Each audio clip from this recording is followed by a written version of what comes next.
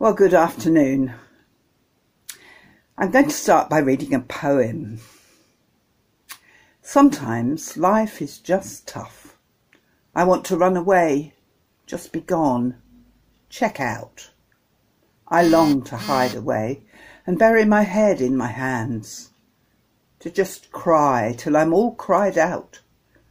Done, no tears left. Cry till all the sad is gone. But none of this will do. I get up each day at the crack of dawn.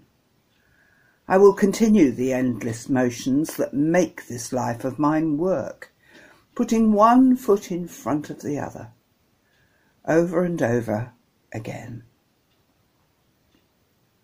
I think this poem catches something of the reality of life for a great many people.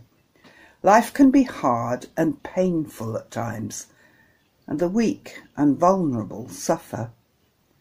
Death is real, and it separates us from the people we love. It hurts.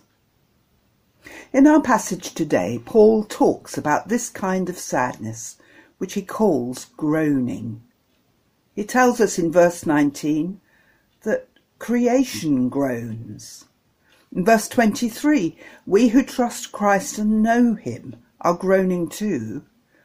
And surprisingly, in verse 26, we're told that God groans as well. God, the Holy Spirit, groans for us, longing with us for something which will happen one day, but which has not happened yet.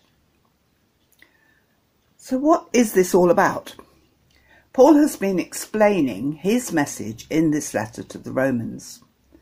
The world is in a mess, but it's not God who's made mistakes. It's us humans. We turn our backs on God and try to live without him as if the world was our own place, and that cuts us off from him. He wants us to live good, fulfilled, worthwhile lives. He wants a world where people look out for each other and take care of each other. But in trying to run our lives without him, we've made a right mess of things.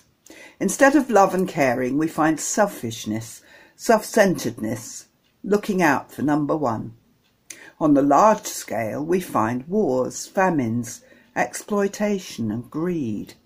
Everybody suffers as a result. The worst of it is that no matter how hard we try to fix the problems, we don't succeed. The trouble lies in the human heart. No matter how hard we try, we cannot reach God's standards. But the amazing story which Paul unfolds in Romans is that God himself stepped in. He knows that we can't help ourselves, and he's done for us what we could never do. He sent Jesus to die for us and to rise again to take away our sin and guilt. We have to trust him to do this for us. If we receive his forgiveness and his new life as a gift, and God's Holy Spirit comes to live in those who believe this message, and together we start to model God's ideal society. But life can still be hard for us at times. We're not exempt from all the hard knocks that affect everyone. Our reading began with this statement in verse 18.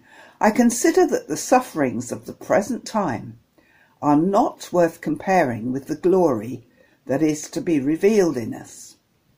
So what is it that we're longing for? What is it that's going to happen one day but hasn't happened yet?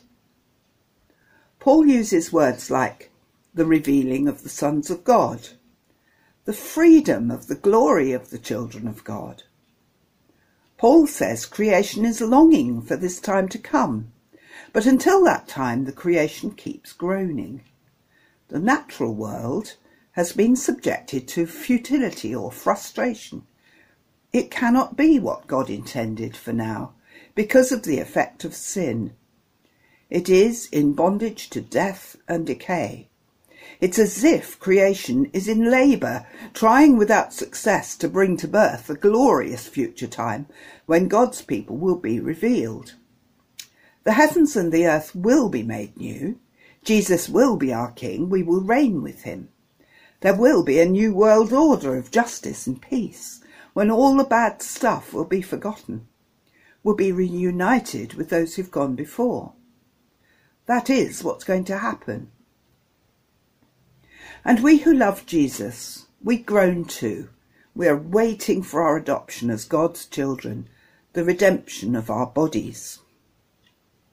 We're not waiting to float off to heaven, but to receive wonderful new bodies which will never grow old and weak and won't wear out. We will live in our new bodies, rather like the body that Jesus had after his resurrection, in the renewed heaven and the renewed earth. And then we will live gloriously, more real than we are now, with no aches and pains and no sin and no failure and no more death. That is our hope. Do you know, God is so looking forward to this future that he groans as well. Verse 26, in the same way the Spirit helps us in our weakness. We don't know what to pray for, but the Spirit himself intercedes for us with groans that words cannot express. But there's more. Verse 28, we know that in all things God works for the good of those who love him, who have been called according to his purpose. God does not promise that we'll never have any woes if we trust him. We're not guaranteed an easy life. No, he's saying that he works in all things for the good of those who love him, who have been called according to his purpose. And what purpose might that be?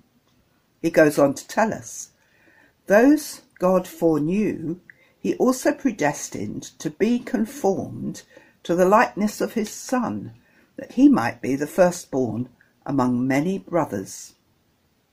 God's purpose in choosing us to know him and love him is to make us like his Son. God wants people to be like Jesus, renewed in the image of God. And he's determined to do it. If we've put our trust in Jesus Christ, we can be sure that this will happen. We will share in that glorious new age, we who have been called according to his purpose. So it's okay now to groan when things are tough and when we struggle with our old nature and feel the pain of bereavement. But let's keep our focus on the glorious future which God has promised. Why not read that passage right now? Romans 8:31 to 39. What then shall we say in response to these things? If God is for us, who can be against us? He who did not spare his own Son, but gave him up for us all, how will he not also along with him graciously give us all things? Who will bring any charge against those whom God has chosen? It is God who justifies. Who then is the one who condemns? No one.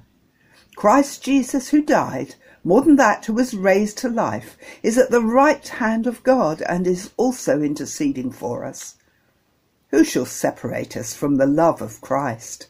Shall trouble or hardship or persecution or famine or nakedness or danger or the sword? As it is written, for your sake we face death all day long. We're considered as sheep to be slaughtered. No, in all these things we are more than conquerors through him who loved us. For I am convinced that neither death nor life, neither angels nor demons, neither the present nor the future, nor any powers, neither height nor depth, nor anything else in all creation will be able to separate us from the love of God that is in Christ Jesus our Lord. Amen. Thank you for listening.